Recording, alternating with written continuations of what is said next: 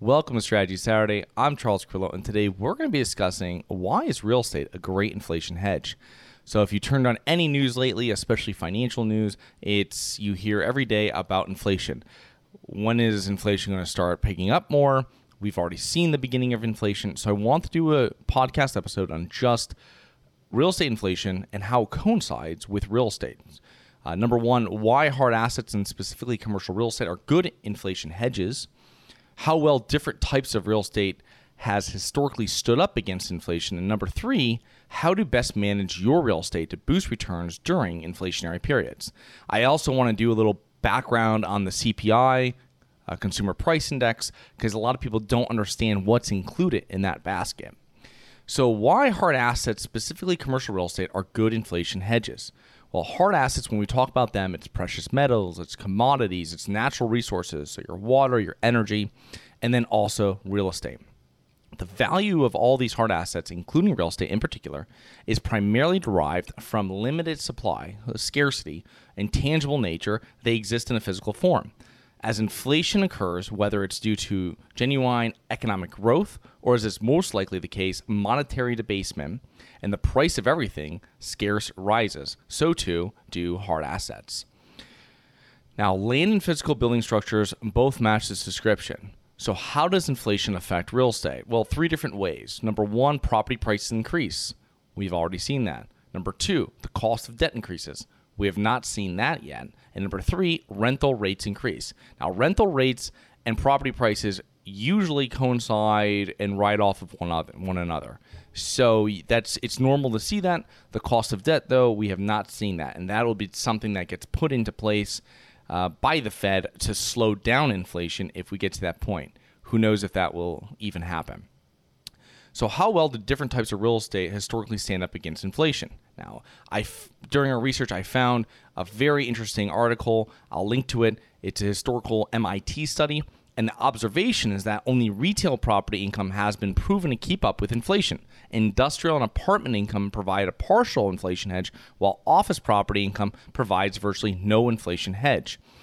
Now, within this study, as you're reading about it, you go, why would retail property keep up with inflation best out of all the different commercial real estate classes?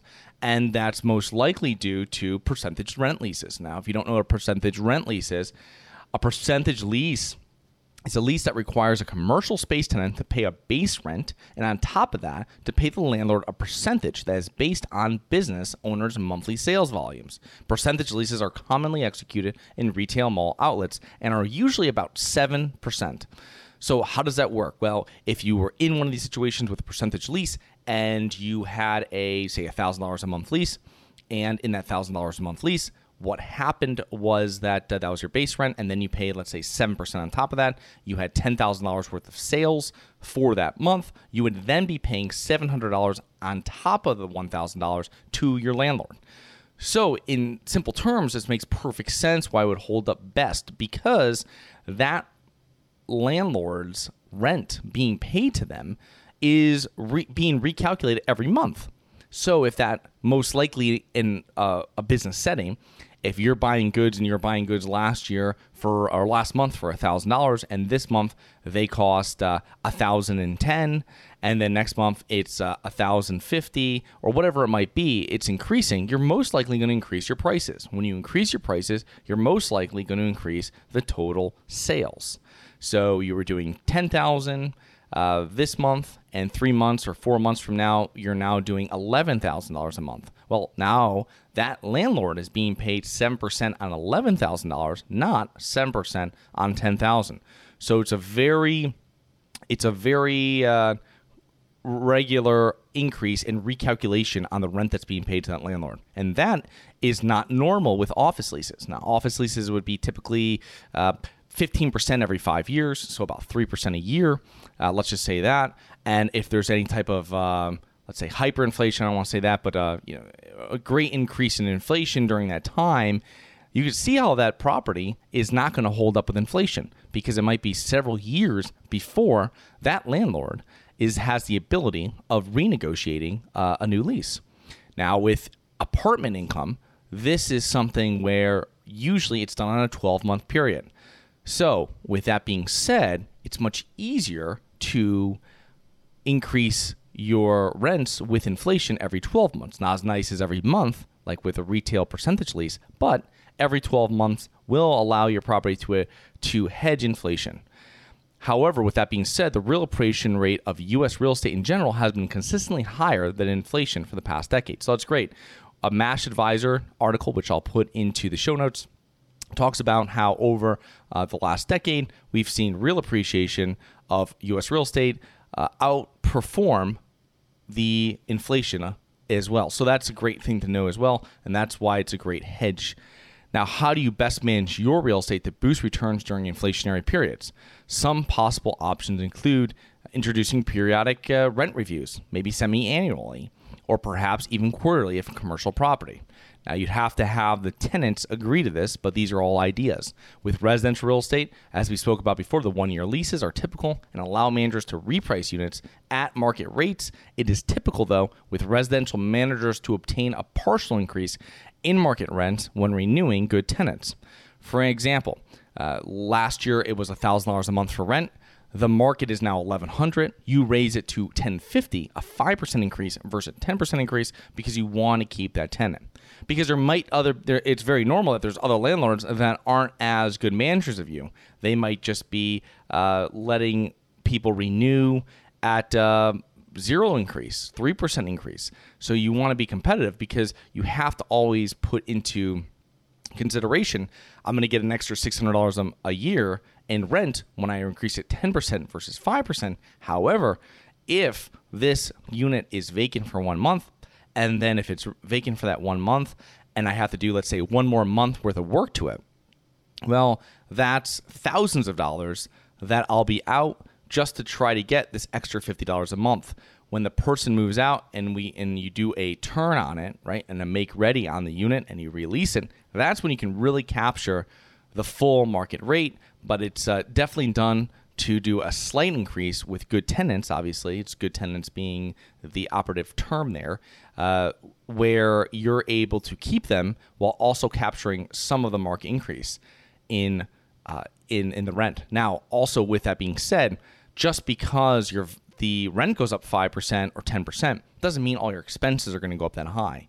You know, you're going to have, obviously, a lot of your debt's going to be fixed, but you might have some other expenses, say operating expenses, but you have insurance. These are going to go up, but it's a small percentage of what you're paying on your overall operating costs because the largest percentage is really your debt. Now, if you introduce a rental lease, like a CPI indexation, or another similar index, but a more accurate index, as such clauses were common in rental leases in the high inflationary periods of the 1970s and 1980s. This is more prevalent with commercial leases in extreme inflationary periods. And, inflation in 1980 was 14.76%.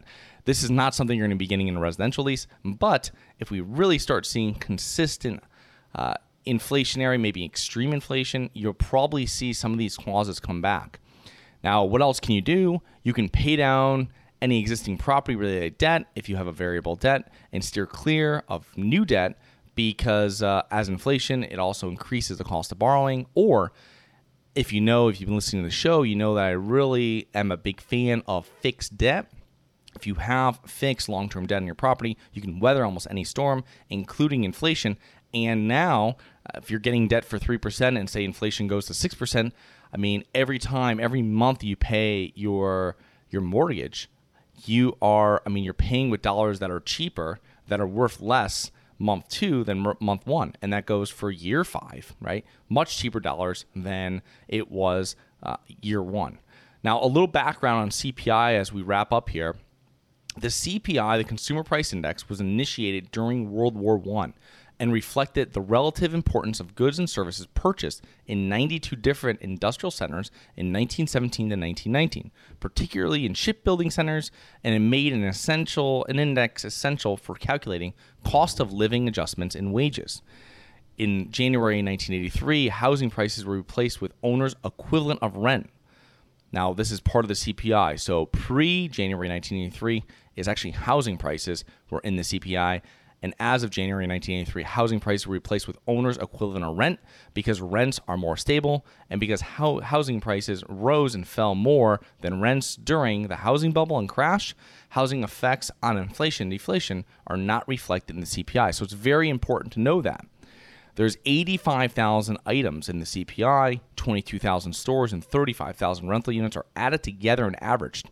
They are weighted this way: housing 41.4%, food and beverage 17.4%, transport 17%, medical care 6.9%, apparel 6%, entertainment 4.4%, and other 6.9%. So it's very important that housing 41.4%, that's how important housing is and how it's viewed by economists and how important it is to inflation in our economy. So I'll put all the links to the show notes. Thank you so much for listening. Please remember to rate, review, subscribe, submit comments and potential show topics at globalinvestorspodcast.com. Look forward to 2 more episodes next week. See you then.